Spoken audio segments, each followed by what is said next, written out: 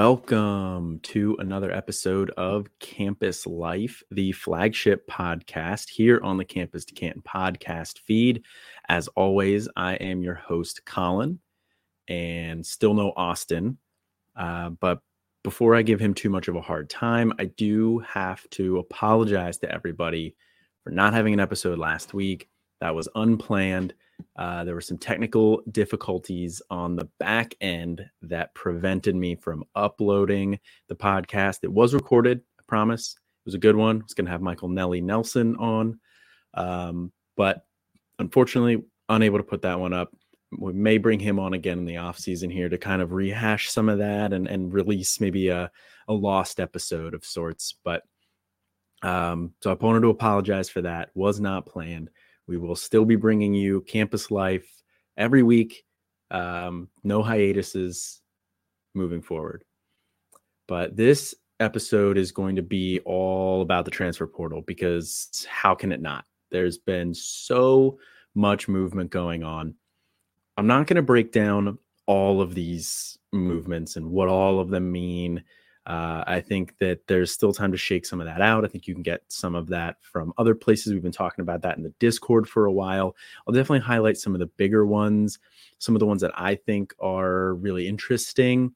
But after I break down some of those, I'm going to get into the history of transfer players and how successful they've been for fantasy purposes.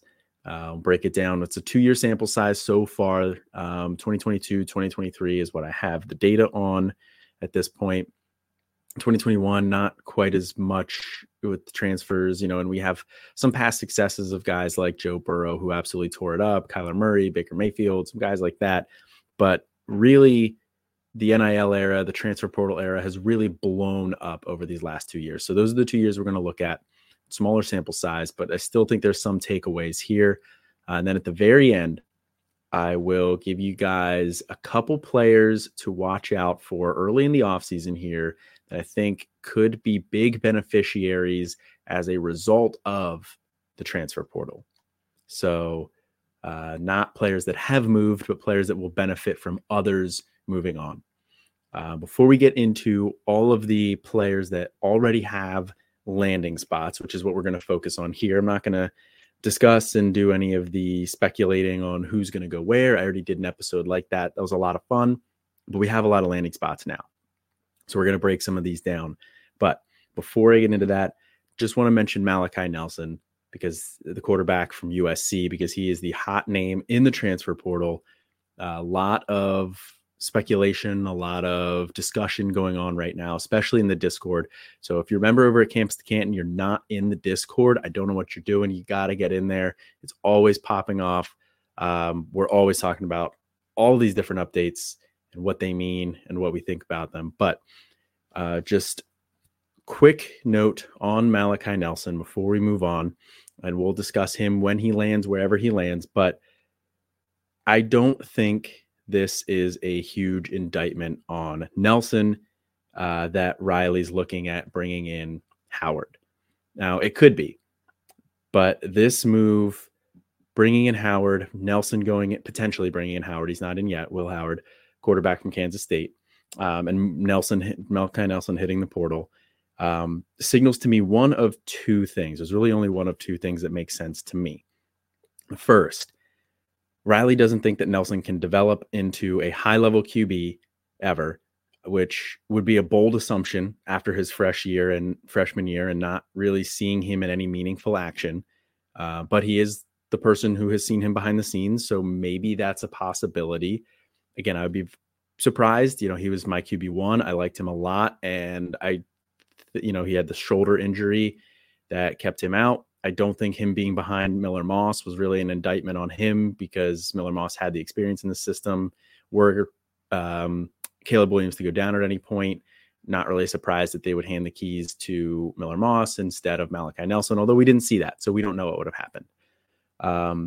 But the only way that makes sense is if Riley thinks Nelson can't develop into a high-level QB, or Riley feels like he needs a QB with experience and can't afford the growing pains of starting Nelson for the first time with no other game action. This one would really only make sense to me, though, if Riley was worried about his job security. USC, very disappointing year this past year. They were in sort of playoff contention the year prior up until the end. They kind of choked it away in 2022, 2023. This year, unequivocally disappointing in 2023, 2024 season. It was, by all standards, bad. They fired the defensive coordinator. And USC to start the year gets LSU and Michigan in two of their first three games in their new year in the Big Ten. I think there's a very real chance that they start 1-2, no matter who's at quarterback, with all the other holes that they have on the team, especially on the defensive side of the ball. They're losing a lot at the wide receiver position. They have a lot of talent there still, but they are still losing a lot. They're losing guys out of the backfield. So they have a lot of holes on this team overall.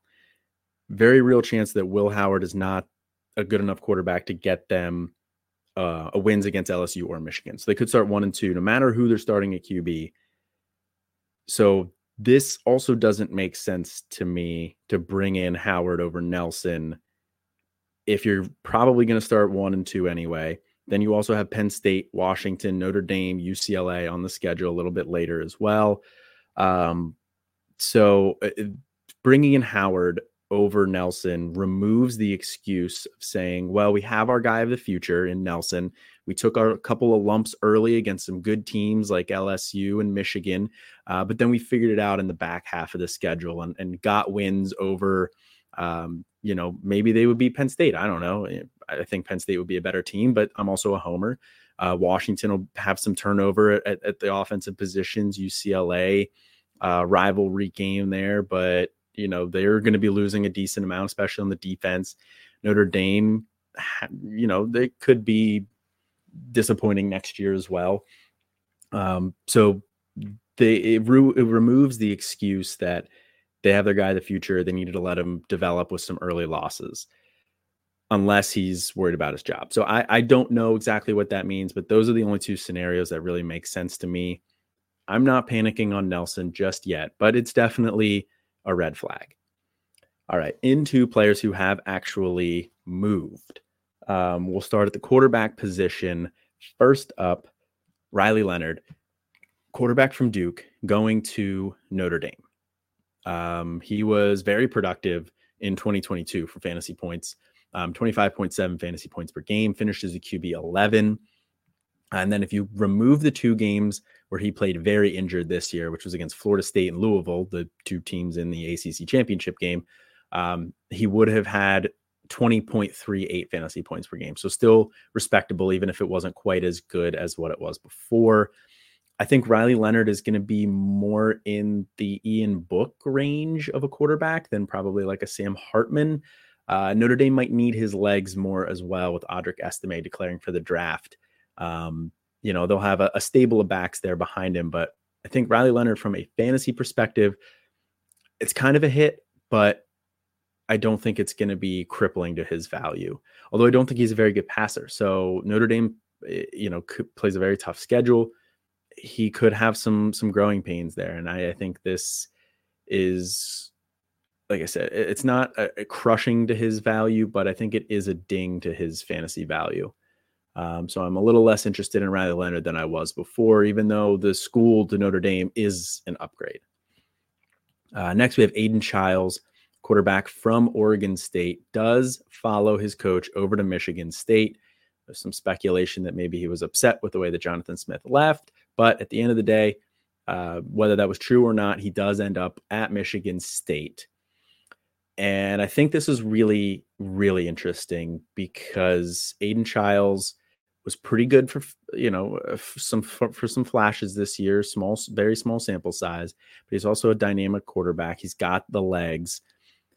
Now he's moving into the Big Ten, which is a much tougher conference defensively than the Pac-12 was. I'm not here to crap on Pac-12 defenses, but objectively speaking, the Big Ten has better defenses than the Pac-12. But Michigan State's schedule next year is not that difficult. They have a 4-game stretch in the middle where you're not going to want to start anybody from Michigan State, even if you were considering starting Childs at any point in time. But they open the year with FAU, Florida Atlantic, Maryland, ULL, Louisiana Lafayette, Boston College. So first 4 games there, nobody that really scares you that much. Maryland's decent, but their defense doesn't really scare you. Then they get Ohio State, Oregon, Michigan, and Iowa. Not going to want to start him for any of those 4 games. I don't really care how good he's looked through those first 4 to open the season. If he does look good, you're not going to want to start him on that stretch. But back half of the year, Indiana, Illinois, Purdue, Rutgers. Indiana and Purdue, not good defenses at all. Illinois, they struggled this year as well after having a very good year the year prior. Rutgers was a very good defense this year when they played teams that were about on par with their competition level. So, not anybody that scares you that much in the back half of the season there either. So Aidan Chiles could be startable in 8 of 12 games next year, and the games you're not going to want to start him. So I think that's really interesting from a schedule perspective. So despite the move to the Big Ten, Aidan Chiles very much in play for next year as a starter for your fantasy teams. Then we have Dillon Gabriel and Dante Moore going to Oregon. Dillon Gabriel was the first one who goes to Oregon. And I think this is going to be great for fantasy purposes. I mean, we saw what Oregon was able to do with a transfer like Bo Nix. I think Dillon Gabriel is, at least in terms of a collegiate quarterback, on par with Bo Nix. So I think he could be very productive in this offense. We've seen him be productive before. And Will Stein, the offensive coordinator, has had very productive offenses dating back to his time at UTSA with Frank Harris. So it's wheels up for Gabriel. If you have him, that's great. Now, Dante Moore going to Oregon. I think that Dillon Gabriel is good enough to keep Oregon competitive in the Big Ten with that offense. So, and they have a lot of talent on defense as well. They'll have to replace some wide receivers. Troy Franklin, Tez Johnson probably gone, especially given that his brother Bo Nix is leaving as well. So we'll have to replace some wide receivers, but overall, I expect Oregon to be pretty competitive next year. So we may not see a lot of Dante Moore. It's more of a move for the future, but I like this a lot for Dante Moore. I think he was just asked to move around and run a little bit too much at UCLA. Chip Kelly wanted a mobile quarterback, and we saw that with guys like Colin Schlee. Whenever Colin Schlee was in there, I mean, he just rushed for like 100 yards in the bowl game. So he wanted his quarterback to run more. That's not really Moore's game. And I think that the Will Stein's offense at Oregon will help Dante Moore. He's more of a facilitator, and I think that's kind of going to open up his skill set a little bit, assuming that they can get some wide receivers for him to throw the ball to. So for a future perspective, I do like this for Moore. For a future value perspective on Moore, it also keeps that value window open for him. People were kind of getting down on him a little bit, but I think this move to Oregon is going to bring that value back up. So if you have him and you do want to get out on him, I think you could do it now. But that window is going to be open for a while because nobody's really expecting to see more this year. Now for Austin Novosad, he has to hit the portal at this point. I mean, they just brought in two transfer quarterbacks ahead of him. That's very frustrating. I have a lot of Novosad. I was kind of counting on him, doing the whole city year, and then he would be the guy who steps in the year after that. And he got on the field a little bit, a handful of snaps, looked okay, looked decent in the spring, but when you bring in 2 quarterbacks over him, the writing's on the wall. He's got to get out of town. He could go to Baylor, who was the team that originally recruited him. I wouldn't really love that, which I'll actually get to here in just a second. It'll be the next guy I talk about. But it is at least a job where I think he could go in and could compete right off the bat, right from day one. There will be other names that other schools I'm sure that'll reach out to him. So we'll see where Novosad goes, but I would keep an eye on him to hit the portal here very, very soon. Next quarterback is Daquan Finn going to Baylor. Like I just mentioned, Jake Spavital is the new offensive coordinator, and he was the offensive coordinator there at Cal. We were kind of down on Spavital coming into the year based on his track record previously at Texas State and some other stops, was not great. But Cal had a pretty decent offense last year. Fernando Mendoza looked solid. The true freshman looked solid at times. Jaden Ott was pretty good. They scored more than we expected a Cal team to score. So I don't think this is a terrible hire, although I think Dave Aranda is probably just a lame duck coach at this point, unless Baylor can really turn it around. But Daquan Finn at Toledo was very good for fantasy purposes. I don't think he was that great of an actual quarterback. And, sure, it's an upgrade because they lost Blake Shapen to the portal and Sawyer Robertson was terrible. So they needed somebody, and Daquan Finn could potentially be solid there for fantasy purposes. But if Novosad does transfer there, Daquan Finn isn't anybody who would really scare me that much, but he only has 1 year left anyway. So, Novosad would come in and presumably be the next quarterback up, even if he can't beat out Finn. But I think, there would be a chance that he could beat out Finn. Next up, Will Rogers to Washington. Now, we have been dying to see what quarterback ends up at Washington. And we get Will Rogers, who I don't really think is a great fit for DeBoer's system. DeBoer kind of likes to push the ball downfield a little bit more. We've seen it with Haener. We've seen it with Penix. That's just not really Will Rogers' game. Now, he was asked to dink and dunk in the Mike Leach air raid, and that fit very well for him. He didn't really throw the ball downfield that much this year in a new offense. I don't know how he's going to fit in that offense at Washington. I mean, they're also going to be they're presumably losing their top 3 wide receivers, but they will at least be losing their top 1. So it's going to be all new wide receivers there. Dylan Johnson also, I would expect to leave. So this offense is going to look very different next year. I think Washington as a team is going to look very different next year. This is kind of the culmination of some seniors and some more experienced guys and some good coaching. And it was just a great year for Washington. I think there's going to be a step back. So Will Rogers probably is going to be the guy to start the year. I mean, he would be the odds-on favorite by a pretty good amount. But it wouldn't surprise me to see Washington struggle. And Will Rogers, like I said, I don't really think he fits this Washington offense that well. So I would keep an eye on Austin Mack still. He's presumably going to be the number 2 since Dylan Morris is in the portal. If Washington struggles, with the new Big Ten schedule, it wouldn't surprise me to see them trot Mack out there at times towards the end of the season. We'll see if it happens. I would probably put it at like 10 to 20% at this point of that happening. But all that's to say, don't expect Will Rogers to put up Michael Penix like numbers. If you have Will Rogers, this is a sell window for me. I'm bailing on Will Rogers. He could be decent next year, but the price that you could probably get for him now, being the Washington quarterback for next year, is higher than I think what his fantasy finish would be. I think he'd be a very replaceable level fantasy player. So I would be looking to sell Will Rogers right now.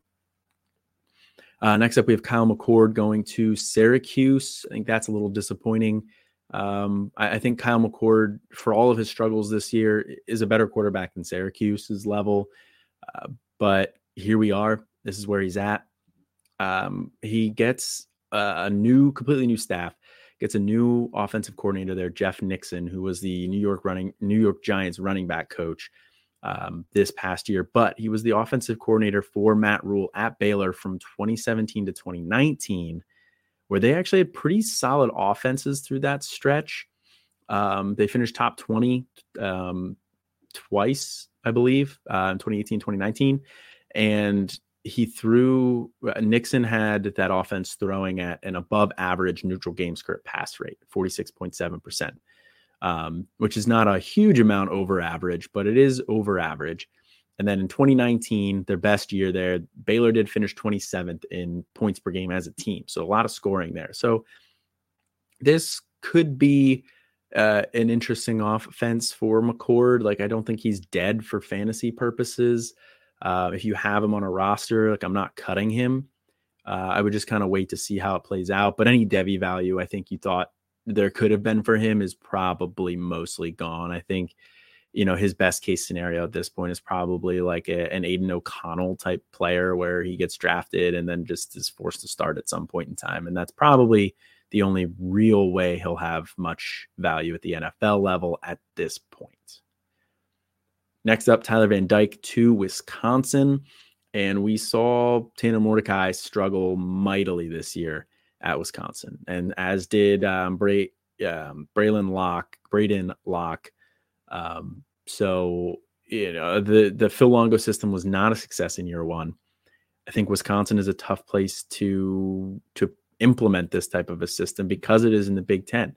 You're getting a lot of defenses, a lot of good defenses every year, especially with getting rid of the divisions. There's going to be some tough matchups for them, and Wisconsin being up there further up in the north too, getting colder. It could be I don't want to say it's going to be a failure for the Phil Longo experiment, but it's more wait and see than I would be like gung ho going after Tyler Van Dyke, especially because of how he looked this year at Miami. He got benched for a true freshman. So if you can sell Tyler Van Dyke right now, I would, but I'm not holding my breath for him this year. Next up, we have Grayson McCall, the quarterback from Coastal Carolina, going to NC State. And I think this one is really interesting for fantasy purposes. Gets paired up with that Robert Anae offense that we liked. Brennan Armstrong struggled this year. MJ Morris struggled this year. But I think this is a decent offense for McCall's skill set. I think it aligns pretty well with kind of what Robert Anae wants to do. And I think Grayson McCall is a solid college quarterback. So if you had Grayson McCall, his value probably was on life support. But this is somebody that I might actually be looking to buy right now because I don't know if everybody would be necessarily caught up to how good this offense could be. The Robert Anae offense lost a little bit of shine this year. And I think Grayson McCall could be the guy to bring that back. So he's a guy that I would look to have a nice year and, like I said, potentially buy right now as well. Next up, Nate Johnson, quarterback from Utah, going to Vanderbilt. Nate Johnson, very tantalizing player for fantasy purposes, given just how stupid athletic he is. Like, he's one of, if not the fastest quarterback in the country. He's got like Lamar Jackson level speed, but he's not good as a passer. 54% completion percentage last year, 6.9 yards per attempt. Moving into the SEC, no interest in Nate Johnson at all, despite Vanderbilt losing all of their other quarterbacks. Just no interest in Nate Johnson. Vandy probably going to be terrible next year. Next up, Curtis Rourke, the quarterback from Ohio, going to Indiana. This one's really, really interesting to me. At first, I liked it because you get Curt Cignetti, the head coach from James Madison, going to Indiana. He ran a very nice offense at James Madison, very good for fantasy purposes. We had Todd Centeio, who was a very good quarterback for fantasy purposes, finished as a QB1. Jordan McLeod this year also ended up finishing as a QB1. So back-to-back QB1 finishes for fantasy purposes for Curt Cignetti quarterbacks. Curtis Rourke also in 2022 finished as a QB1, had a down year this year, but dealt with some injuries at times. So I was very intrigued. And I thought about it, and it's a really tough schedule for Indiana in the Big Ten. It's going to be the first year implementing this system for Curt Cignetti at a school. There's not a lot of wide receiver talent there. They bring in a couple of guys who we'll get to a little later. So I'm kind of lukewarm on Curtis Rourke here, but the one part that I want to highlight that is pretty interesting. So Todd Centeio, when he was the quarterback at James Madison, ran 95 times for 366 yards and 7 touchdowns. Jordan McLeod last year ran 92 times for 311 yards and 8 touchdowns. So there's a good amount of fantasy production in a Curt Cignetti offense for the quarterback using their legs. Curtis Rourke isn't what you would think of as somebody who's mobile, but he did have 74, and 67 carries over the last 3 years as a starter for 327, 245, 211 yards, and 3 4 and 4 touchdowns. All of those are over 3 years. So not that far off of what the quarterbacks were in Kurt Cignetti offenses. So there could be a little bit more value with Rourke's legs than what we thought originally. Like I said, I'm kind of lukewarm on it. He's a type of guy that if you can get somebody who's really gung-ho, I'd probably sell. If you find, you could get him as like a throw into a deal because somebody's not valuing him, then I would consider buying him. I think he's all market dependent right now. Next up, we have Sam Levitt to Arizona State. Sam Levitt was a quarterback we really liked in this past class, especially over at Camps to Canton, but I liked him as well. He was at Michigan State. We saw a little bit of him this year, but that whole team was a dumpster fire. Going over to Arizona State, there's a lot of potential in that Kenny Dillingham offense, but he has to compete now against Jaden Rashada, who was in the same class as him, has an extra year in that system, started a couple games. So this is not one of the better spots for Sam Levitt. It's going to be tough for him to unseat Rashada, I think, even though I initially evaluated him as a better player. So we'll see how that battle shakes out. It's something to keep an eye on, but I'm not overly optimistic on Sam Levitt anymore. Next up, Tyler Shuck going to Louisville. That could be very interesting in that Jeff Brom offense. But one thing to note with Tyler Shuck is he's never played double-digit games in a year. He's never actually even played more than 7 games in a year. So while he could be good while he's on the field and has been good in the past when he's been on the field, him staying on the field is very difficult. So I'm intrigued by who ends up as the QB2 next year behind Shuck. Technically, Brock Doman was the QB2 this past year, but he really only attempted, it was like less than 10 passes. They also brought in Pierce Clarkson in last year's class, which at the time was seen as a pretty nice get for Louisville.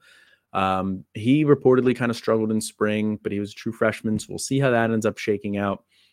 And they also brought in Brady Allen, formerly of Purdue, who was with Jeff Brom over there. He was like the QB3 this year, barely any work, barely heard anything about him.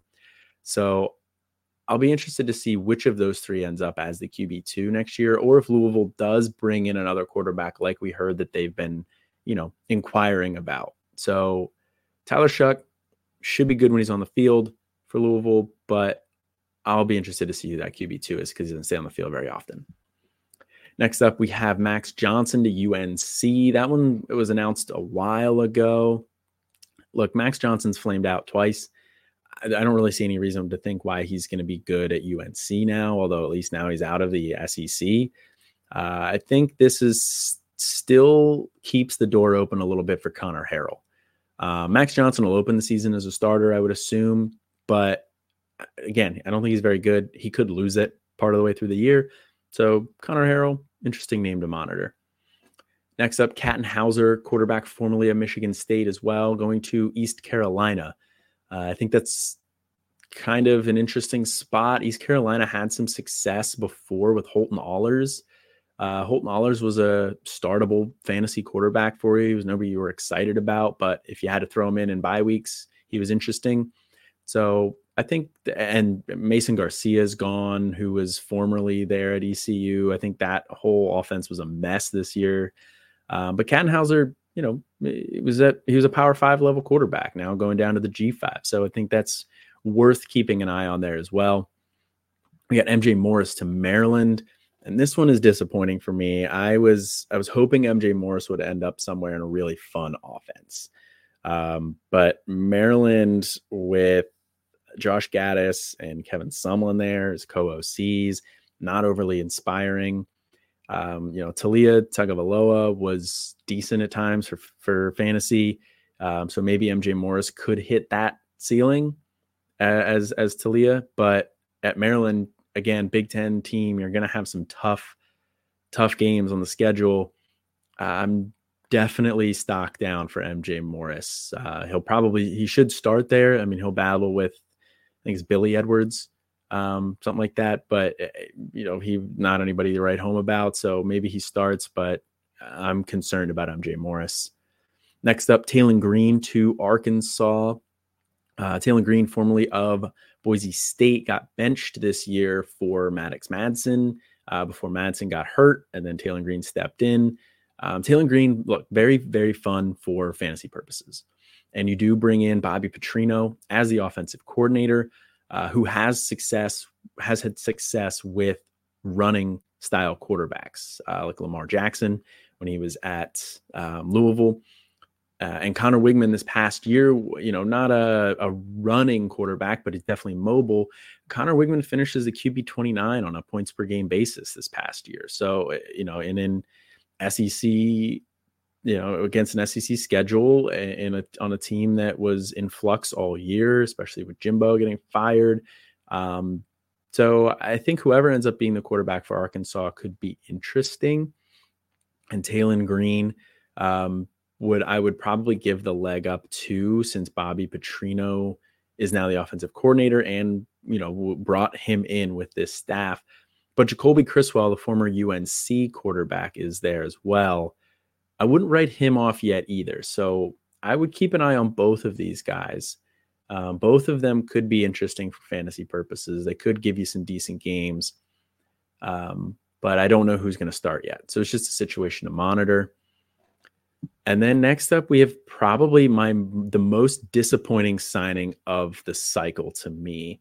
Will Rogers to Washington was definitely disappointing for anybody looking for a home run stud of a quarterback in Kalen DeBoer's system for next year. But as somebody who's a Mac truther, that wasn't, bringing in Will Rogers wasn't that disappointing for me. The most disappointing signing of the cycle for me, though, Blake Shapen to Mississippi State and Jeff Lebby's offense.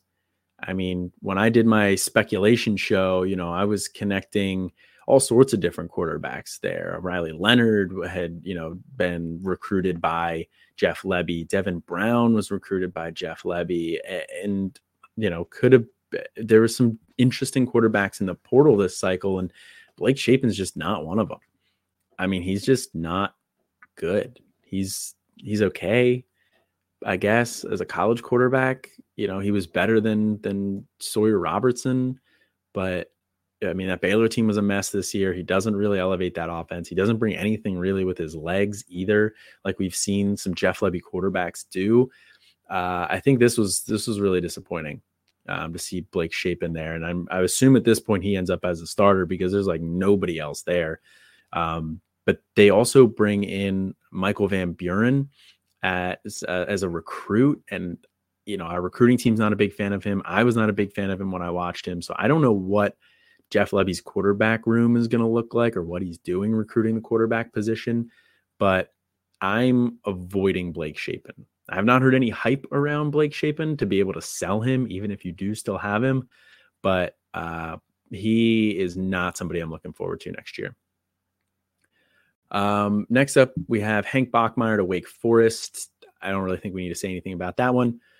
Wake Forest was a dumpster fire this year, and Hank Bachmeier, not good. So look for Wake to continue to be a dumpster fire. I think Dave Clawson missed his window to move to another school to use Wake Forest as a stepping stone, because I could see him getting fired after this year if they have another terrible year. AJ Swan to LSU. That one just happened, and I don't really care. Garrett Nussmeier is going to be the starter this year. I don't really think AJ Swan was that great. He started at Vanderbilt, but wasn't really all that good there. He's not going to be that good at LSU, which is a step up. Nussmeier has patiently waited his turn. And then LSU has guys like Ricky Collins. They have guys like Colin Hurley coming in. I don't expect AJ Swan to be a guy of the future there either. So I think we can just mostly ignore Swan, mostly just like a depth signing. Then we have Brock Vandergrift to Kentucky, which could be sort of interesting for fantasy purposes because he's athletic, but I don't think Brock Vandagriff is very good. So I'm not all that interested in him for fantasy purposes this year. I think that really tanks some of their wide receivers, which we'll get to in a moment. But Brock Vandagriff, tuck the name away, keep an eye on it. In case you hear he's like lighting it up in spring, but I'd be kind of surprised about that. And then the last one I want to talk about at the quarterback position is AJ Duffy, the former quarterback from Florida State, going to San Diego State. And I think that is a really interesting landing spot because he goes there with Sean Lewis, the former offensive coordinator at Colorado, former head coach at Kent State. And he has architected some really fun fantasy offenses, very good fantasy offenses. And I think AJ Duffy, he was a guy that I was intrigued by as a freshman recruit going into Florida State. I mean, he's got a little bit of mobility to him. He's got a pretty nice arm. I think he can run a Sean Lewis offense pretty effectively. And especially against the Mountain West schedule, I could see him being a fun fantasy quarterback for next year. So he's definitely one to keep an eye on. I'm sure he is available in supplemental drafts. So he's a guy that I will likely be taking once supplemental draft season rolls around. We'll see how high. We'll see how the offseason progresses. But AJ Duffy to San Diego State is definitely one to pay attention to. All right, moving into the running back position, and this one's going to go a lot quicker than the quarterbacks. There's been so much quarterback movement. Running backs, the first one up, have to start with Rocket Sanders, the running back from Arkansas, going to South Carolina. I think some people were kind of disappointed with this landing spot, myself included. I was really hoping he would return home to Florida, would go to Florida State. I think that would have been really fun.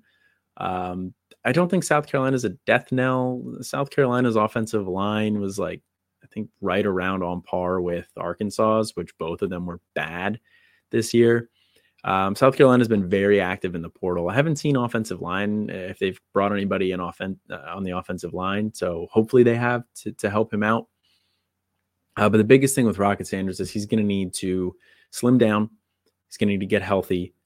But as far as Devy draft stock, I don't think this is a death knell for him at South Carolina. If he produces at South Carolina, I think he can still get drafted. I don't see it as any worse than Arkansas in terms of what the NFL will think. And, you can point to, well, what running back has South Carolina produced in the last how many years? But I don't really think that matters that much, to be honest. I think it's an SEC school. And if you do well in the SEC, you can get drafted, in the third round, fourth round, even if you're not that great. So I don't think this is a death knell for Rocket Sanders or anything. I think the most concerning part of it to me, though, honestly, was the fact that they just keep recruiting running backs to go there. They brought in Oscar Attaway, running back from North Texas. They brought in Jawarn Howell, a running back transfer from South Carolina State, the FCS level up. Not that either of those guys scare me, and they're probably more depth signing because South Carolina does lose some running backs. Mario Anderson hit the portal, which we'll talk about here in a moment too. But it's just a little bit concerning for me that they're continuing to bring in running backs. Not an alarm bell, just kind of something to pay attention to. But I think Rocket Sanders lost a lot of Devy value this year, but I'm not totally giving up on him. I think could be a potential bounce back this year. We'll see. Definitely monitor in the spring.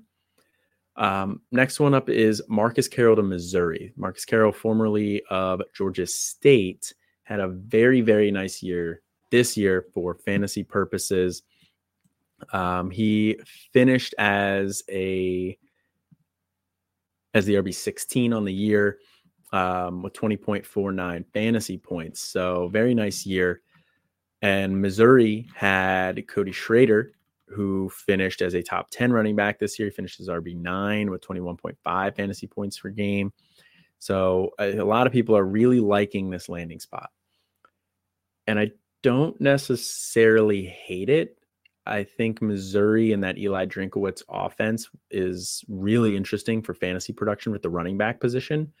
So I understand, and I do want to own whoever the starting running back for Missouri ends up being, and I do think Carroll will get the first shot at that. But I think his value is going to be too high right now. I would consider Marcus Carroll a sell. I think people are going to see the year he had, the year Cody Schrader had, and they're going to expect him to repeat that and finish in that RB 9 to 16 range. And I don't necessarily know if I see that. We'll get into it with some trends a little bit later in the show, but G5 to P5 running backs, not the strongest track record of success. And that Missouri offense is losing at least 2 starters on an offensive line that was in contention for the Joe Moore Award, and they potentially could be losing a third. So we're going to see some turnover on that offensive line. Could be a step back. So Carroll's not like a must sell for me, but if I can sell him at a good price right now to somebody who's really amped about that landing spot, I would probably take advantage of it.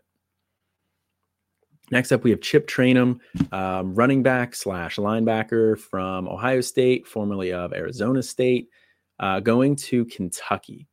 And I think this is a really interesting landing spot. Now, I was not, if you saw on Twitter, this was a very divisive topic in our C2C Slack channel amongst all of us, the founders, contributors, everybody who works with us.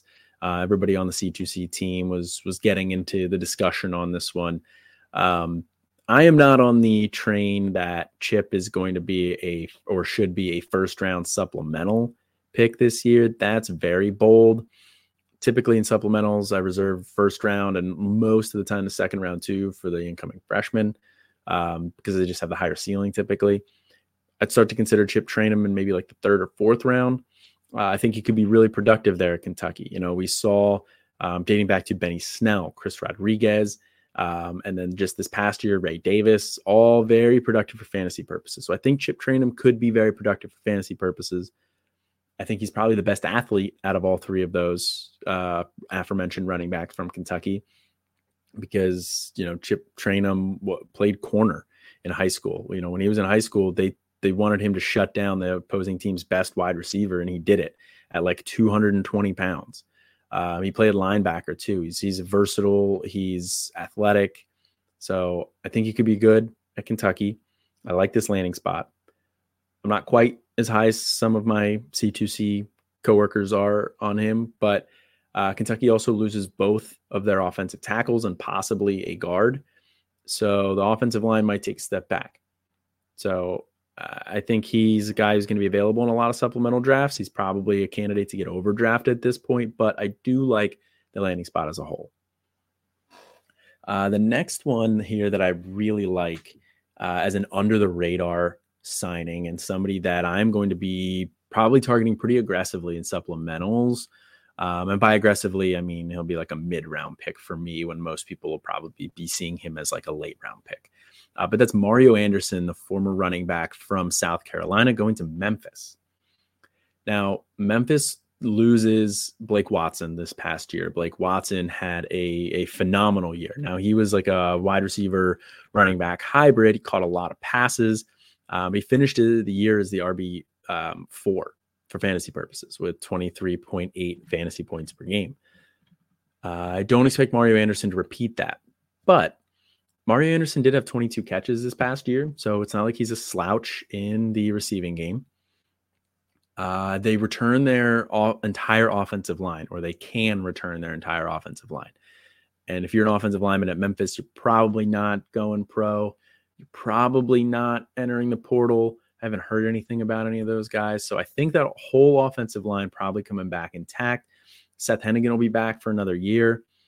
The only downside is they do bring back Brandon Thomas, who had 9 rushing touchdowns last year on 39 carries. So that's annoying. He could be very annoying to Anderson. Sutton Smith is still there too. He had some carries. They also brought in Ketrone Hargrave from Mississippi State. So they have a Javion Ducker, formerly of Northern Illinois. So they have some other bodies in that backfield. But I think Mario Anderson's pretty good. I think that he could be really interesting here for fantasy purposes. And like I said, I think this is under the radar right now. So Mario Anderson to Memphis, definitely a guy I'm watching this spring heading into supplemental draft season. The next up, these next couple guys we're going to breeze through pretty quickly. Treshaun Ward, running back, formerly from Kansas State, formerly from Florida State, going to Boston College. I think that he's not really anybody for the NFL anymore. I wrote up a Devy Guide honorable mentions piece in the spring, which did mention Taj Brooks. So success on that one. It also mentioned Treshaun Ward. So failure on that one because he got passed on the depth chart by DJ Giddens this year. Treshaun Ward was not successful.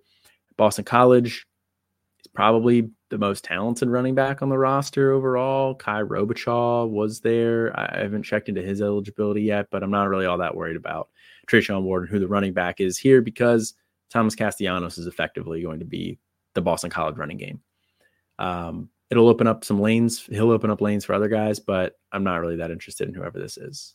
So Treshaun Ward, you have him. He's a potential cut candidate for me, to be honest. Next up, Don Cheney Jr. to Louisville, formerly of Miami. I was never really the biggest Don Cheney Jr. fan. He's had trouble staying healthy, has not looked particularly great at Miami. I don't really care about Don Cheney Jr. to Louisville. The only thing is this, slows my Kewan Brown hype train. Kewan Brown was of the 2023 recruiting class. He was a freshman this year. He had a couple of nice carries this year. Jawar Jordan is headed off to the NFL. He's in a bowl, one of the offseason bowl games, I think Shrine Bowl. So there wasn't really anybody else there. It's mostly a depth signing. I'm still interested in Kewan Brown, but this kind of pumps the brakes a little bit for me. Next up, Evan Pryor, running back formerly of Ohio State, going to Cincinnati, staying in the state of Ohio. Look, I really liked Evan Pryor when he came out as a freshman. I thought he was a really dynamic pass catcher. Came in the same class as TreVeyon Henderson, so he never really got a chance. He kept getting injured, tore his ACL, could never really get on the field. I think going down to Cincy, that's probably a good level for him if he can stay healthy. I don't know how much he really fits that offense there, the Scott Satterfield offense. So, I mean, we'll see how this ends up shaking up. But Corey Kiner wasn't really able to do that much, so I'm not overly optimistic on Evan Pryor.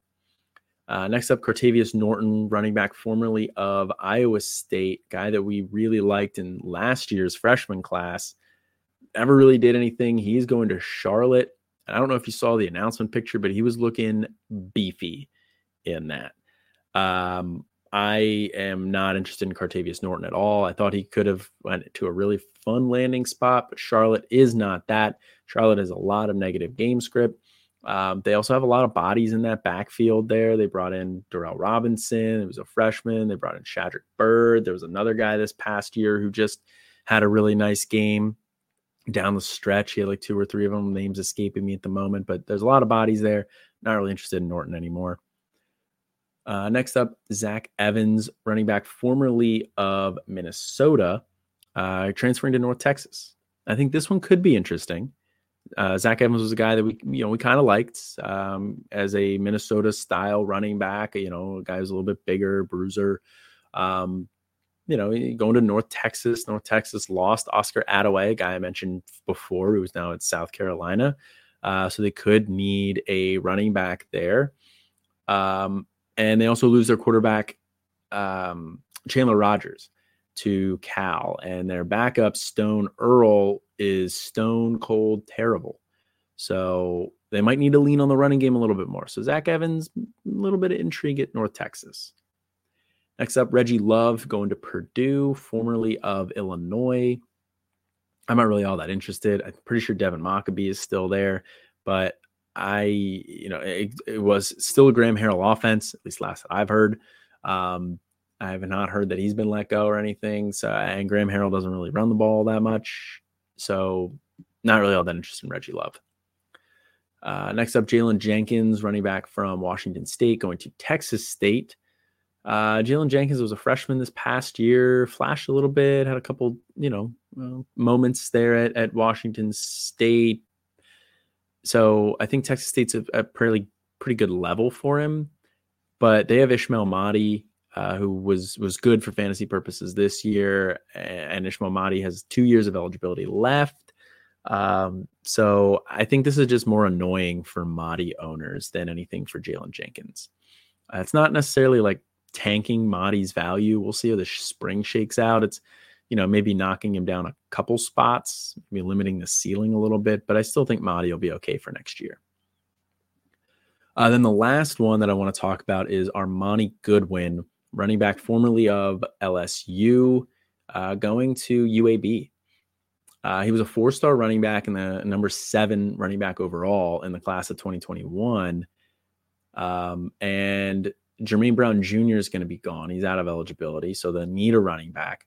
They do have Isaiah Jacobs, who was their RB2 this year. He only played 5 games, though, before he tore his ACL. Isaiah Jacobs has never played more than 5 games a year. He tore his ACL at like the beginning of October.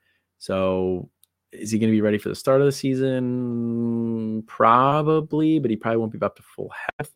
I can see Armoni Goodwin getting on campus and being kind of impressive in spring. I think he was a solid running back, probably not quite good enough at LSU, but UAB, very good level for him. The next leading rusher this past year for UAB was a freshman, Lee Beebe. So not really a ton of competition there. I think Armoni Goodwin could be really interesting. And if he fills that Jermaine Brown Jr. role, he could be very productive. So Armoni Goodwin, guy to watch out for. And a guy who's probably on a lot of supplemental drafts right now, a lot of waiver wires. Next up, the wide receiver position here. Antwane Wells, wide receiver formerly of South Carolina, going to Ole Miss.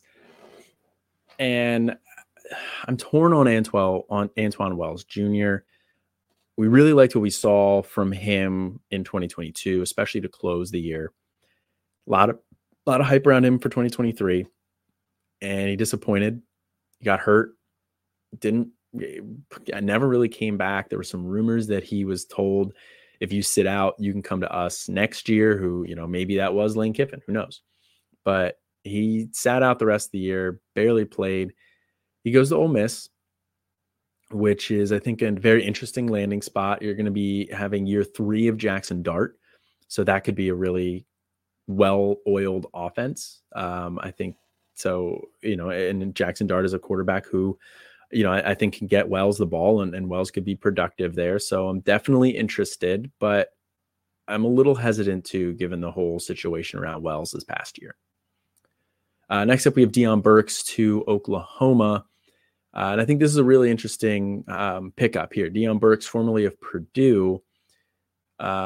Oklahoma kind of needs a wide receiver. They didn't really have anybody step up this year. Jaleel Farouk was a huge flop, who I'm sure Austin will remind me about at some point in time. He hasn't mentioned anything in a while, but as he listens to this, I'm sure I'll get a message. Nick Anderson was mildly interesting at stretches. He's kind of more of a big play guy at this point. Deion Burks could be very interesting there at Oklahoma, in the Jackson Arnold era. So Deion Burks, definitely got to watch out for there. Next up, Matthew Golden to Texas. Matthew Golden, formerly of Houston. Debbie Darling, guy that a lot of us liked at C2C. Kind of disappointed this year in his opportunity to really be the lead guy with Tank Dell gone. But that Houston offense never really clicked like we thought it might. But I think Texas is a really good landing spot for him. They're presumably going to be losing Worthy and Adonai Mitchell, probably losing JT Sanders as well, who's a tight end, yes, but pass catcher. So they're going to be, hurting a little bit of pass catcher. They're going to be retooling a little bit there. They have Jonte Cook, a guy that we like a lot, but they'll need somebody else. I think Golden could be that guy. So I think there's going to be a lot of hype around Golden going to Texas. So I wouldn't fault anybody for using this bump in value as an opportunity to sell him because, it's a G5 to P5 transfer. Those don't always necessarily, well, actually, no, Houston was Power 5 this past year. But it's a big step up from Houston to Texas. And he wasn't particularly inspiring this past year at Houston. So I understand if there's skepticism, and I understand if you want to move off of him. I am probably going to continue to hold him. I think he's more of a hold right now than a buy. The value is probably too high right now. But I'm not ready to give up on him, so I'm not necessarily selling. Next up, we have Will Shepard, formerly of Vanderbilt, and Cordell Russell, the freshman from TCU in this past year's class, going to Colorado. Sorry, I'm just not all that interested in Colorado's offense anymore. Now with Pat Shurmur at the helm, Pat Shurmur was not overly inspiring down the stretch. Now should already get hurt. But I'll highlight a little bit later in the show here where we talk about some wide receiver trends with transfers. But that offense from wide receiver perspective sputtered down the stretch after Sean Lewis was gone. So Cordell Russell, if you can use this to sell him, absolutely do it. He was a year 1-0, wasn't even close. All athlete, very good athlete, but still needed refinement as a wide receiver. And I don't know if he'll get it at Colorado. Will Shepard, Mr. September, very, very good for fantasy purposes in September. And then once he got into SEC play, was just never very good. Could be interesting at Colorado as more of like a field stretcher type guy. But again, with Pat Shurmur at the helm, not super interested. Next up, we have Ja'Corey Brooks and Cullen Lacey. Ja'Corey Brooks, formerly of Alabama. Cullen Lacey, formerly of South Alabama, going to Louisville. And I think those are both very interesting. Cullen Lacey more so than Ja'Corey Brooks for me. Cullen Lacey's more of a slot wide receiver. I think you could fill in the slot wide receiver role in that Jeff Brom offense, which has been productive over the last couple of years. Quarterback position, definitely going to be something to watch, like I mentioned before, given Shuck's injury history. Who's going to be behind him to distribute the ball? Jamari Thrash, also a little bit of a mirage, which I'll get into a little later too. But definitely could have been worse for Cullen Lacey landing spots going into the transfer portal and leaving that cushy gig at South Alabama. As far as Ja'Corey Brooks goes, this is absolutely a sell opportunity if you can use it. I don't see this offense supporting two fantasy relevant wide receivers, and it's just Ja'Corey Brooks is on the outside. Cullen Lacey's in the slot. So Cullen Lacey has a big leg up, I think, in terms of fantasy production, and Ja'Corey Brooks just has really faded down the stretch the last 2 years. Not really even down the stretch, just faded the last 2 years compared to where he was at his freshman year. So if you can use this to sell Brooks, I'm definitely doing it. Next up, we have Cyrus Allen, formerly of Louisiana Tech, and Javon Harvey, formerly of Old Dominion, going to Texas A&M. I'm not really interested in either of these guys, to be honest. Even, with the turnover on offense or in the coaching staff, but Evan Stewart, Moose Muhammad, and Noah Thomas are not in the portal at this time. So, and it's, we're over 2 weeks with the portal open. Could they enter it later? Absolutely. But I'm operating under the assumption now that they're all going to be back. And I think they're all more talented than Cyrus Allen and Javon Harvey. So I think these are depth signings. It's definitely a blow if you owned them for fantasy purposes, but I'm not inspired by Allen or Harvey going to Texas A&M. Next up, Rico Flores, formerly of Notre Dame, going to UCLA. Not really interested there at all either. Rico Flores was probably the most productive and looked the best overall of the freshmen at Notre Dame this past year. Jaden Greathouse had a good start to the year, but he faded once they pushed him out wide. Rico Flores was okay, but UCLA was not very good for fantasy purposes at the wide receiver position this year. Not overly inspired by whoever they're going to be starting at quarterback, whether it's Garbers, whether it's Schlee. So I'm not really interested in Flores. That hurts his value a lot. Next up, Josh Kelly going to Texas Tech. Josh Kelly, formerly of Fresno State and then Washington State this past year. He had a nice little fantasy finish there this year. He was a top 60 wide receiver. But going to Texas Tech, I think it's an interesting landing spot for him. It definitely hurts my boy Coy freaking Eakin.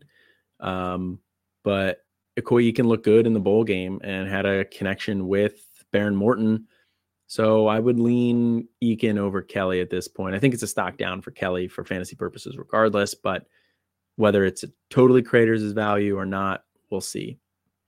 Next up, Braylon James, wide receiver from Notre Dame. Eric McAllister, wide receiver from Boise State, both going to TCU. Braylon James, not a guy I was really all that interested in before, so not really all that interested in him now. Eric McAllister, kind of intriguing. TCU doesn't really have a go-to wide receiver at this point, and I think McAllister could be interesting. Definitely could have been worse landing spots for McAllister. So if you have him, He's a hold. I wouldn't buy him, but interesting nonetheless. Xavier Thomas, wide receiver formerly of Mississippi State, going to LSU, and I think this is really just a depth signing here for LSU to replace or try to help replace Malik Neighbors and Brian Thomas Jr. So not really all that interested in him. Next up, we have Chris Mitchell, wide receiver formerly of Florida International, and Bo Collins, wide receiver formerly of Clemson, going to Notre Dame. I think both of these are solid wide receivers. I think both of these additions are solid additions for Notre Dame, given that they just had a mass exodus from their wide receiver room. But I think the most interesting piece here is both of those guys are more outside wide receivers, which could push Jaden Greathouse back into the slot where he was best. With Riley Leonard at the helm, I'm not overly optimistic that any of these wide receivers will produce for fantasy purposes. So if you can sell them, I'm probably doing it.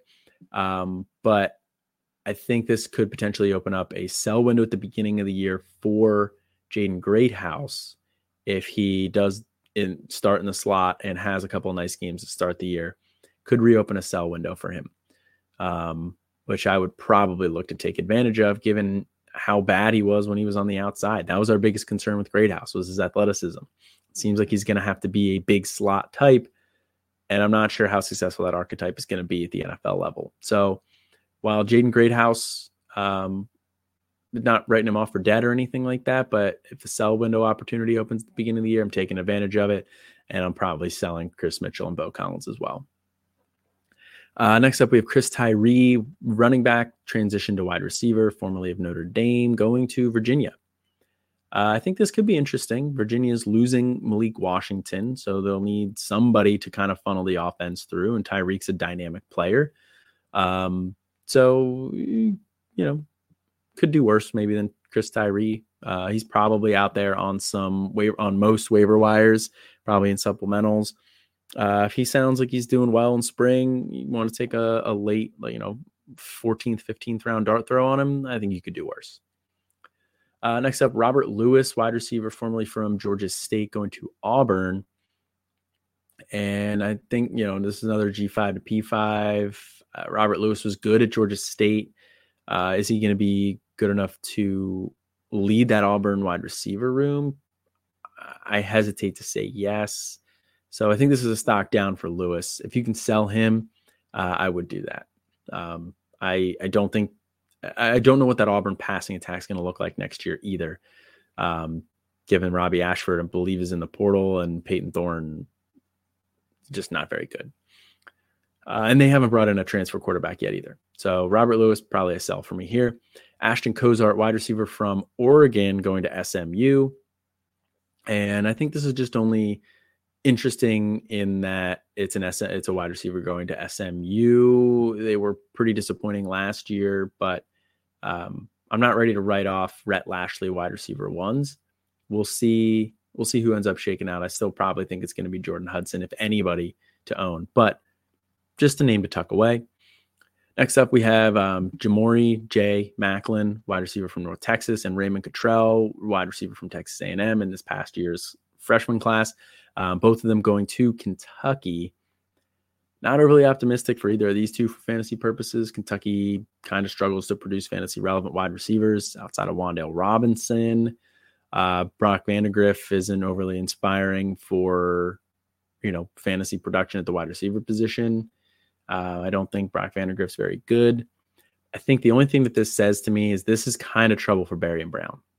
The fact that they brought in two transfers at the wide receiver position when they still have Brown, they still have Key.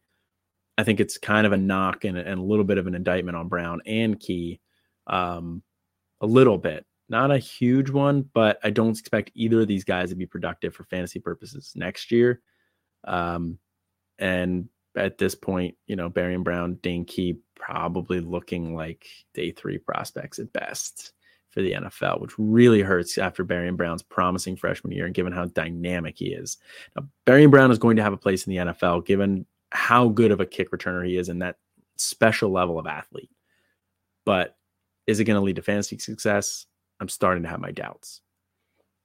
Next up, we have Jared Brown, formerly from Coastal Carolina, and Jaden McGowan, formerly of Vanderbilt, both going to South Carolina. I think these are interesting. I think they're more depth pieces. They're okay wide receivers. Nobody that I'm, crazy about here. But they lost Juice Wells. They lose Xavier Legette. So they'll need somebody to step in and fill up. Could they have gotten better guys?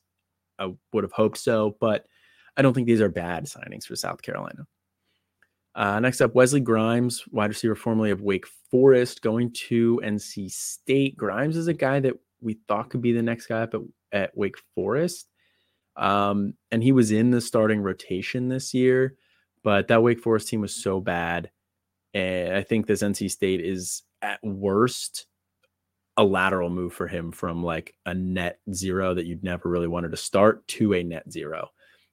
Now, can he get on the field for NC State? Can he be productive? Well, remains to be seen. It's going to be Kevin Concepcion's, wide receiver room and everybody else is fighting for scraps. But is there going to be enough there for Grimes? I don't know. I'm probably not rushing to pick him up, rushing to acquire him, but I'll keep an eye on it in spring and we'll see. Two more here. First we have Jackson Meeks and Yazid Haynes, both formerly of Georgia, going to Syracuse. I think only notable in that Syracuse doesn't really have any wide receiver talent. And the offensive coordinator, Nixon, like I mentioned before, did lead some productive offenses. He had Denzel Mims. He had Tyquan Thornton. So some interesting wide receiver options there. So I think these guys are at least two players to monitor. And they should have a decent quarterback in Kyle McCord. Last, we have Miles Price, wide receiver formerly of Texas Tech, Miles Cross, wide receiver formerly of Ohio, and Keyshawn Williams, wide receiver formerly of Wake, all three going to Indiana. Donovan McCulley, wide receiver from Indiana, also withdrawal from the portal, so he is staying there. So now that's a decent wide receiver room at Indiana. I think, there's nobody that really is going to scare teams, but I think these are really nice depth signings. I still think McCulley would probably be my favorite in this room. None of these guys are probably going to be all that interesting to me for fantasy purposes.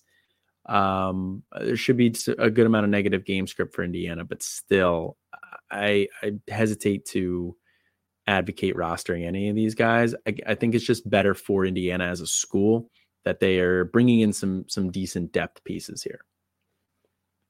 All right, that's going to do it for the transfer portal landing spot updates. I was a lot, talked for like an hour, but we're getting into the transfer history here. And again, 2-year sample size. So it's not a huge sample size, but I think there are still some things that we can take away. We'll start at the quarterback position. This past year, the top 12 fantasy finishes were Jaden Daniels, Dylan Gabriel, Caden Salter, Bo Nix, Caleb Williams, Byron Brown, Jordan McLeod, Drake May, Jalen Milroe, Garrett Green, Haynes King, and Cam Ward were finished as your top 12. I think the biggest takeaway here for me is that all 5 of the top 5 and 6 of the top 12, so half of the top 12, were all second-year transfers. They weren't guys in their first year at the school. They're all guys who had transferred in, had some level of success the year prior, although Caden Salter not quite as much. But Daniels, Gabriel, Nix, Williams, Ward, all some level of success, and then took a nice step here in year 2. Now, Nix probably a little bit of a step back, actually, but still finishes a top 4 fantasy quarterback. I think that's a really interesting note that half of the top 12 was second-year transfers.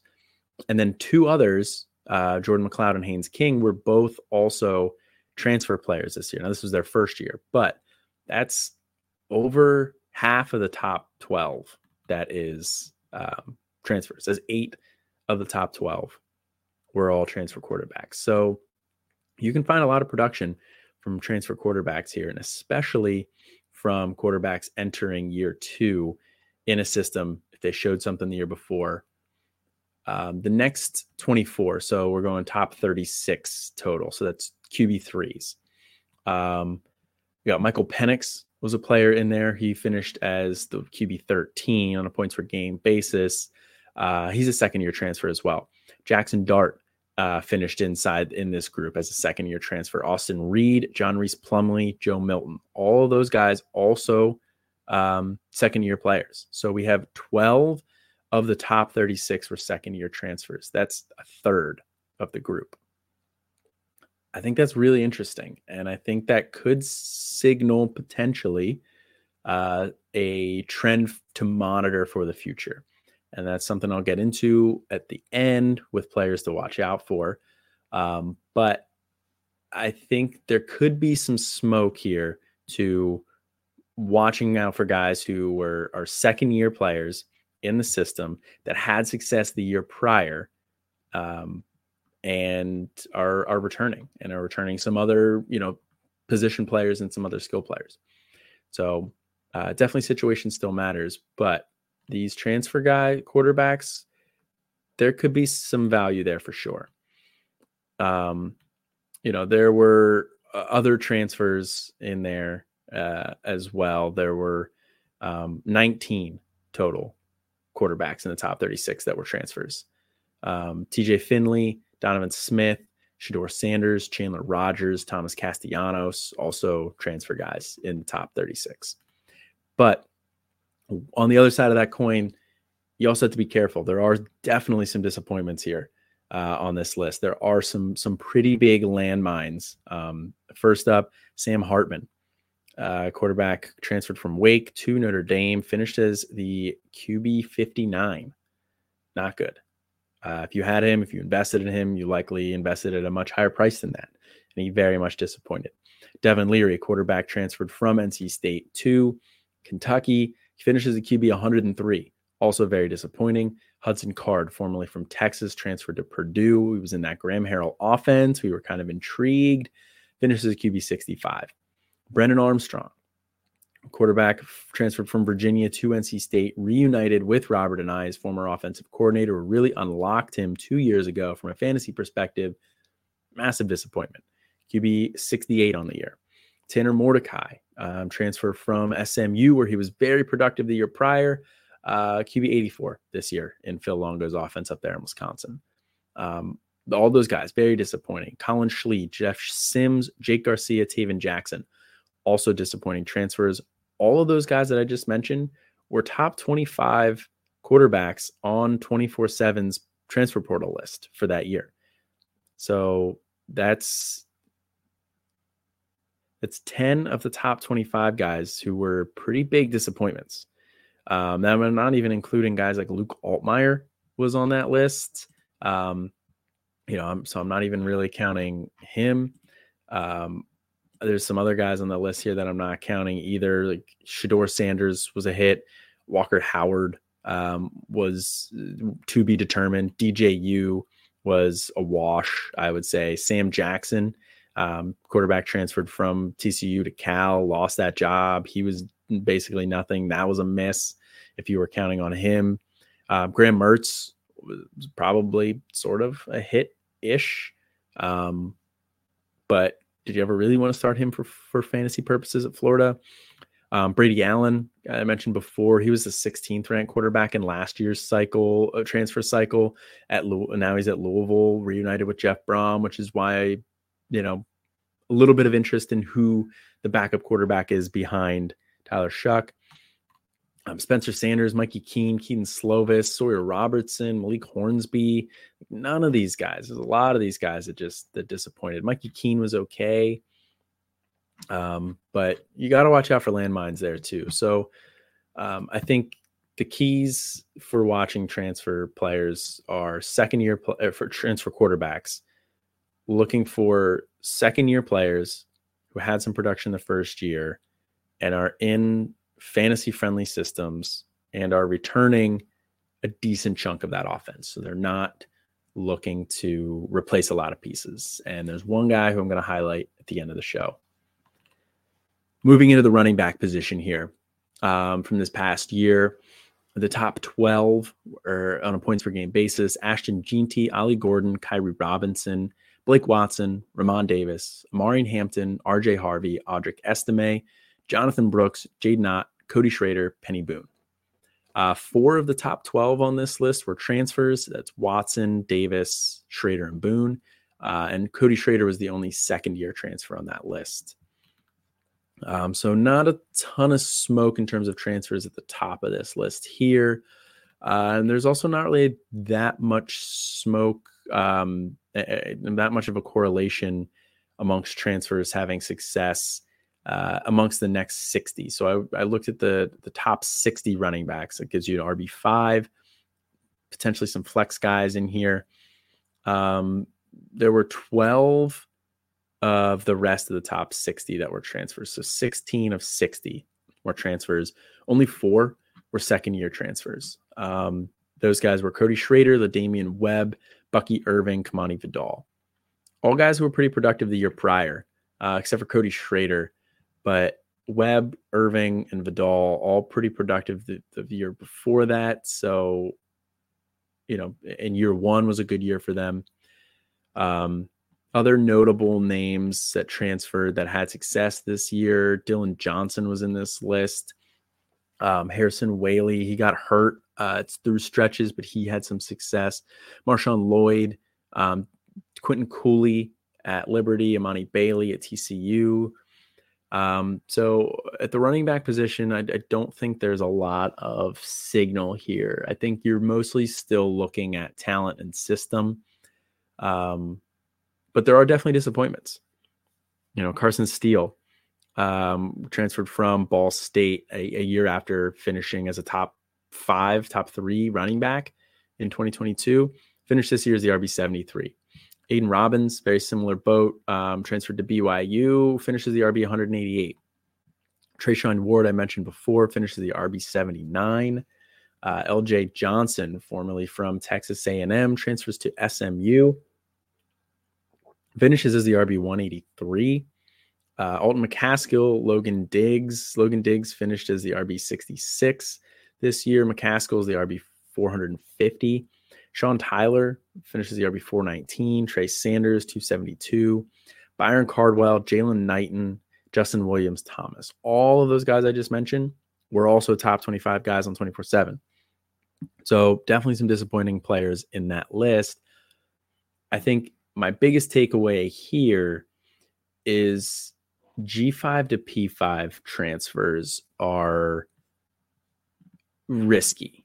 I think that there's, the only guy that we really saw be successful, Ramon Davis before went Temple to Vanderbilt and had success last year. Vanderbilt carried the success over this year. But really not all that many other G5 to P5 transfers. Basul Tootin for Virginia Tech and Cody Schrader both did come up from, and Cam Scatabo as well, came up from the FCS level to both all post top 60 finishes this year. So, maybe FCS to Power 5 schools, maybe it's not something to totally throw out the window, but in terms of G5 to P5 transfers, the running back position, I'm pretty wary of that, which is also why, like I said, I'm kind of wary of Marcus Carroll.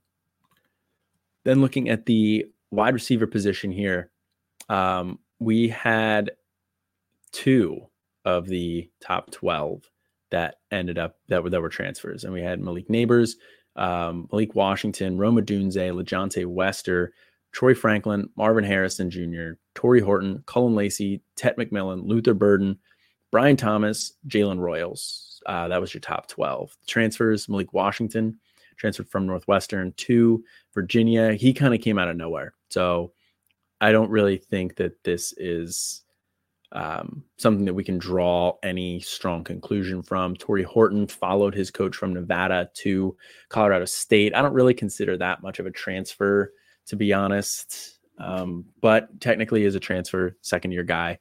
But I don't really think there's a ton that we can pull from that. In the rest of the top 60, it's kind of a mixed bag here. 10 of the top 60 wide receivers were transfers.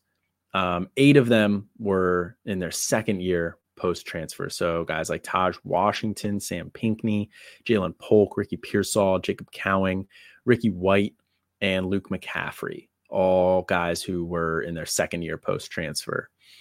Other guys, Tez Johnson, Stephen McBride, Xavier Weaver, Josh Kelly, Brendan Rice, Keon Coleman, Trey Harris, Jamari Thrash. So actually it's 18 of the top 60 that were transfers, 10 first year, 8 second year.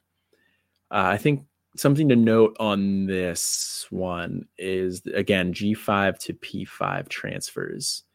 Not a lot of guys that you would consider smash successes.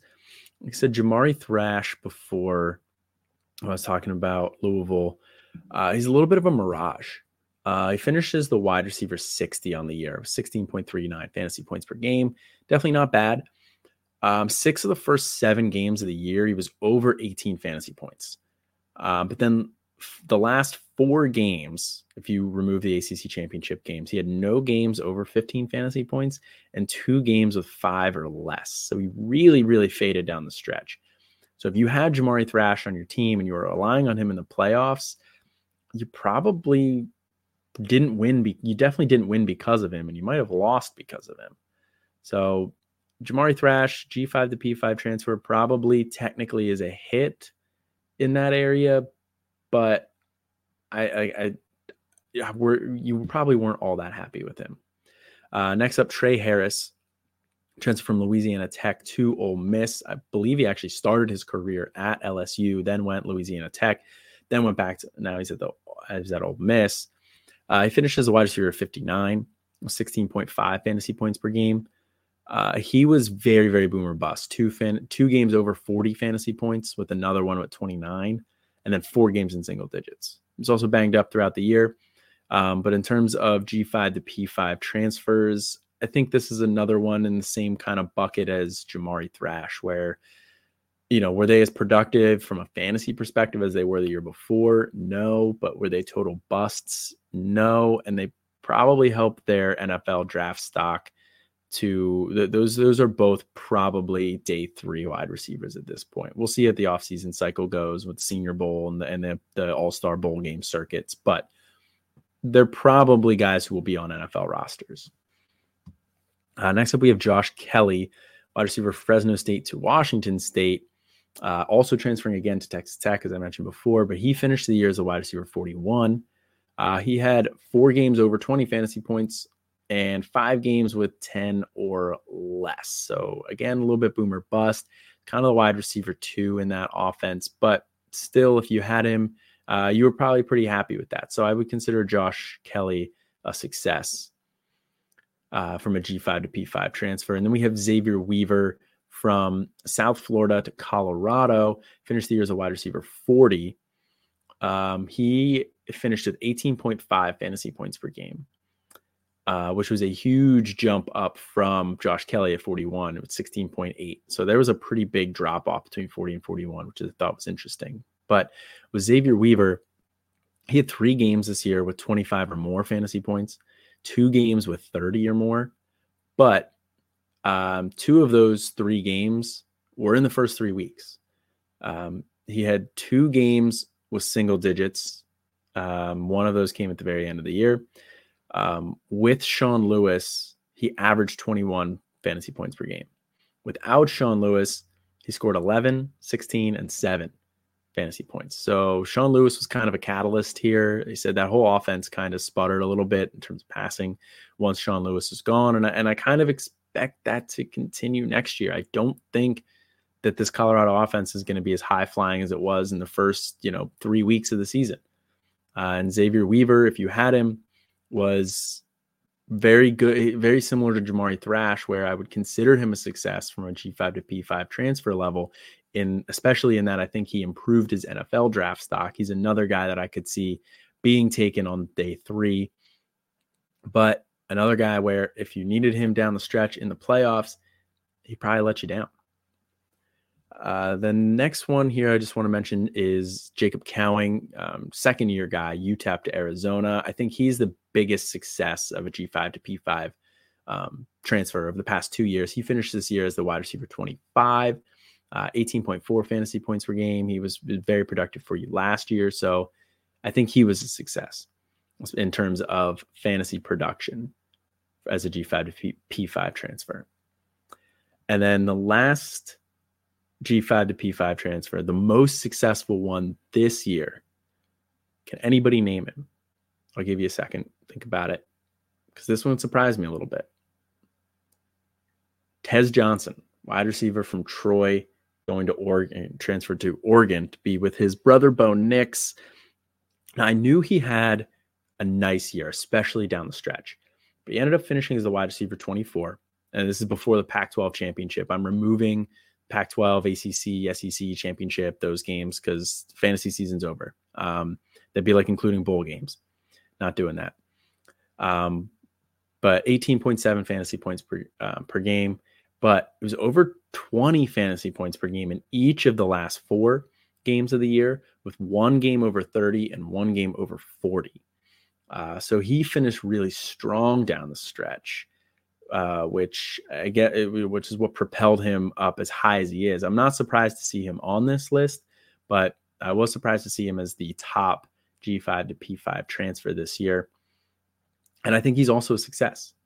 He potentially could have won you some matchups if you had him and started him down the stretch over those last 4 games.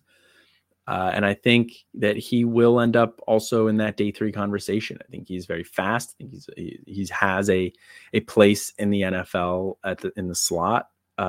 He's very small, which is definitely his biggest concern, but pretty dynamic with the ball in his hands. I think he'll offer a little bit in the return game as well. So I think Tez Johnson will be on an NFL roster, which if he was still at Troy, I don't think you'd be able to say that. Now, wide receivers that were disappointing, wide receiver transfers that were disappointing, there are plenty of those as well. J. Michael Sturdivant, wide receiver transferring from Cal to UCLA, very disappointing. Finishes a wide receiver 232. And of course, he blows up in the bowl game just to rub everybody's face in it. We had Dorian Singer transfer from Arizona to USC, wide receiver 353. Jordan Hudson, wide receiver from TCU to SMU, finishes the wide receiver 199. Ali Jennings, wide receiver from Old Dominion, transferring to Virginia Tech, wide receiver 607. Terrible. Dante Cephas, wide receiver, transferring from Kent State to Penn State, a guy that I thought could be that wide receiver 1 that Penn State needed. That never materialized. He finishes a wide receiver 390. Caden Prather, wide receiver, transferred from West Virginia to Maryland, finishes a wide receiver 136. Dante Thornton, wide receiver, transferred from Oregon to Tennessee, finishes the wide receiver 490. Dejon Stribling, wide receiver, Washington State to Oklahoma State, wide receiver 482. JoJo Earl, Alabama to TCU, finishes the wide receiver 411. And Zachary Franklin, wide receiver from UTSA to Ole Miss, wide receiver 705. All of those guys, big disappointments, huge disappointments. You couldn't start any of those guys at any point this year. So definitely some landmines in this as well. I think my biggest takeaway from looking at this is that G5 to P5 transfers at the wide receiver level aren't death sentences, but I would not expect them to produce in the same way that they did at their G5 school when they were a stud, and now maybe they are the number 1 option or 1B option for their new passing attack. But I think that it's still tough for them to maintain that same level of CFF value. And all of these wide receivers that were successful G5 to P5 transfers, Thrash at Louisville, Harris at Ole Miss, Josh Kelly at Washington State, Xavier Weaver at Colorado, Cowing at Arizona, and Tez Johnson at Oregon. All of them were at offenses that we wanted pieces of this offense anyway. So I think the biggest takeaway here for me is that I'm probably selling G5 to P5 transfers at the wide receiver position. Now, Devontae Walker actually was a huge hit here as well. And I think that's definitely worth mentioning. He was tough to keep on this list, to have on this list here in terms of fantasy points per game, just given the way that he finished, the way that he started the year. It took him a while to get onto the field. So he would also be considered a hit for sure. I think he's probably looking at day 2 draft capital at this point. But again, an offense, he was at UNC. That was an offense tied to Drake May. We probably wanted a piece of whoever the lead wide receiver was, even with the new offensive coordinator, Chip Lindsey, in there not being our favorite. So all of those guys were still in offenses that we wanted pieces of anyway. And they weren't quite as productive as they were the year prior, but still startable levels of production throughout the year. So I think my big takeaway here, like I said, is that it's not a death sentence, G5 to P5 for wide receivers, but if you can capitalize on that value, if there's still people who are viewing them as CFF studs, that's when I might sell them. Like I said, guys like Cullen Lacey at Louisville this year probably would be the guy that I would want to own, but I still might want to sell him if I could get somebody who's really bought in. Jay Macklin going to Kentucky, Chris Mitchell at Notre Dame. If I can sell those guys, then I'm probably going to do it. Robert Lewis to Auburn, another one in that category that I think will lose value from a CFF perspective. Last part here that I wanted to highlight, and while I'll run through 2022 here quickly. In 2022, 5 of the top 12 quarterbacks were transfer quarterbacks. 1 was a second-year transfer, and that was Hendon Hooker. 6 of the rest of the top 36, so that would be 11 total in the top 36 were transfers. 1 was a second-year transfer, that was Cam Rising. At the running back position, 2 of the top 12 were transfer running backs. 1 was G5 to P5. That was Xavier Valladay, who went from Wyoming to Arizona State. But then the rest of the list, there were only 11 transfers out of the top 60 total. So running back seems to not fare all that well in terms of transfers. There's not a ton of signal there. Wide receivers, 4 of the top 12 were transfer wide receivers, including Xavier Hutchinson, who transferred from community college to Iowa State. And then 10 of the rest of the top 60 were transfers. Something I think that was a little bit notable as well is the number of higher ranking wide receivers from 2022 that transferred in 2023 following their big season. You had guys like Zachary Franklin, Devontae Walker, Xavier Weaver, Jamari Thrash, Dorian Singer, Elijah Spencer, Ryan O'Keefe. Tyron Smith tried to transfer, but that did not work. Dante Cephas. All of those guys finished in the top 60, and all of them tried to capitalize on their big year and transferred out.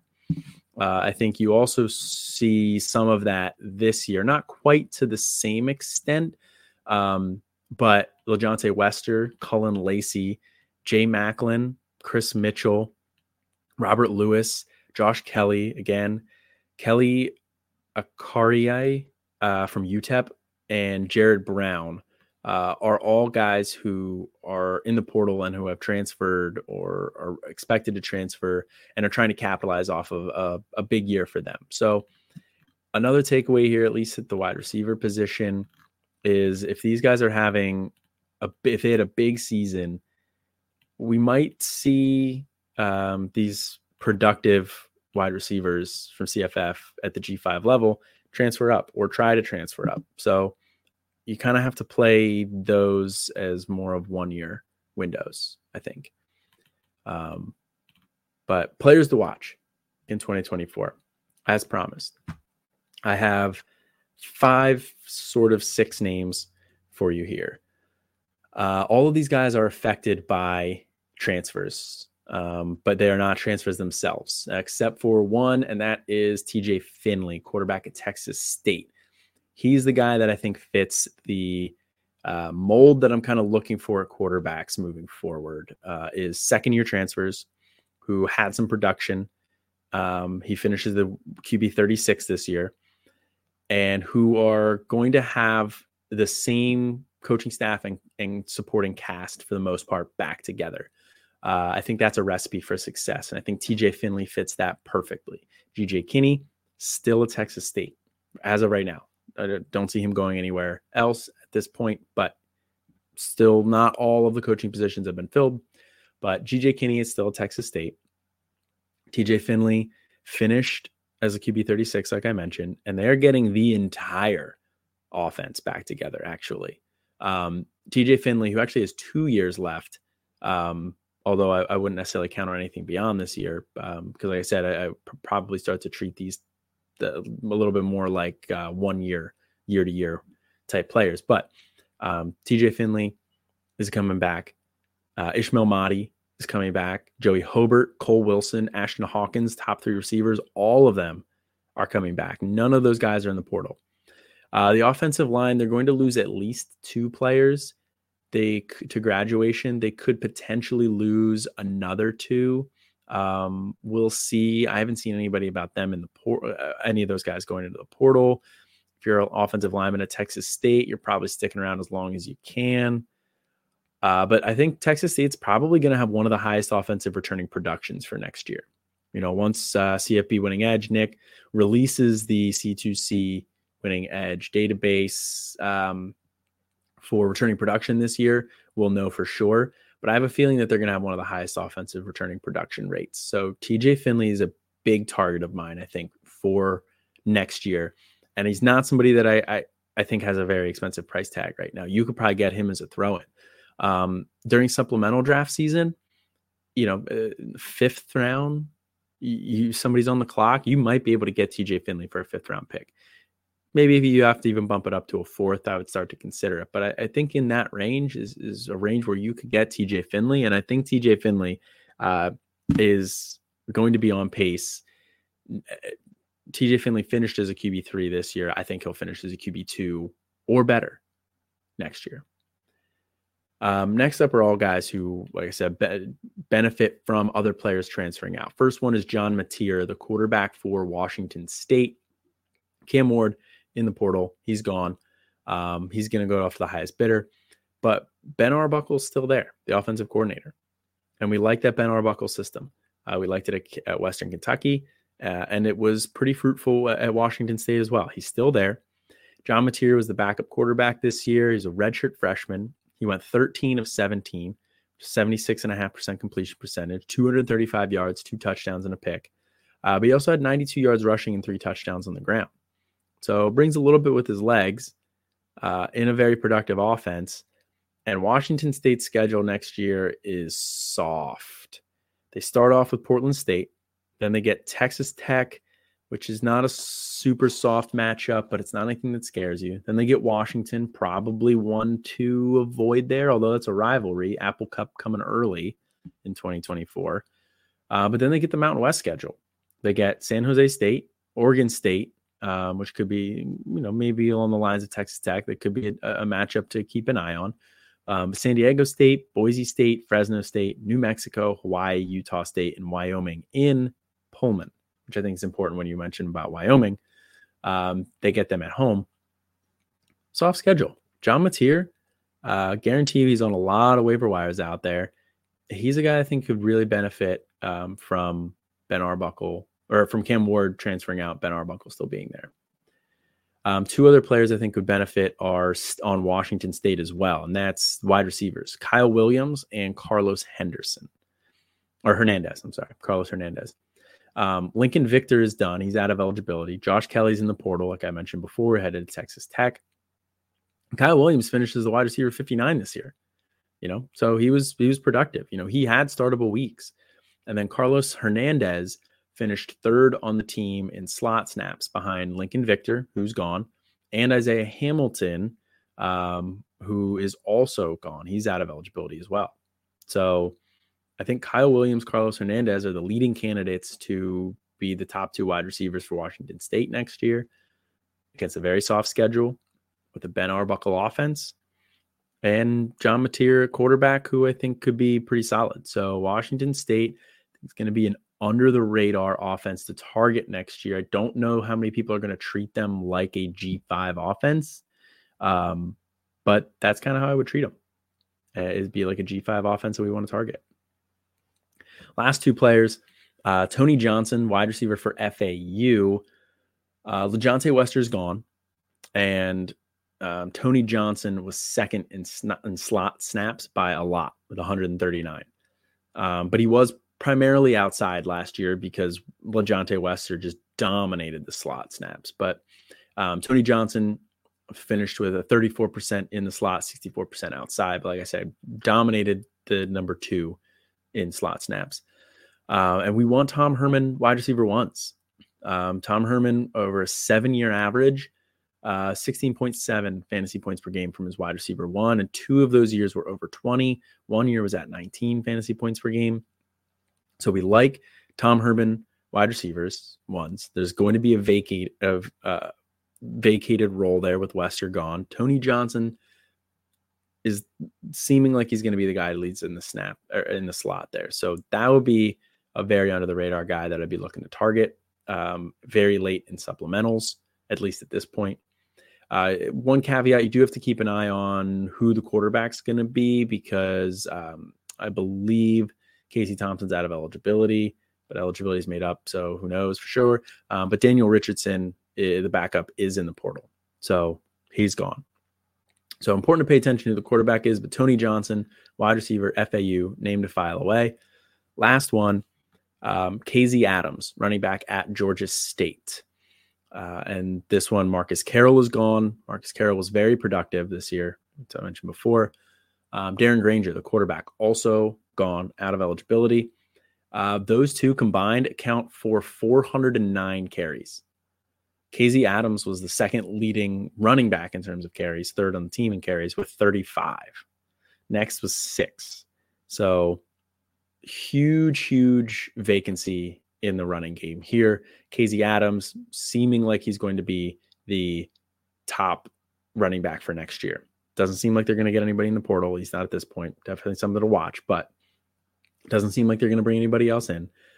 They're going to be returning 3 offensive linemen for sure.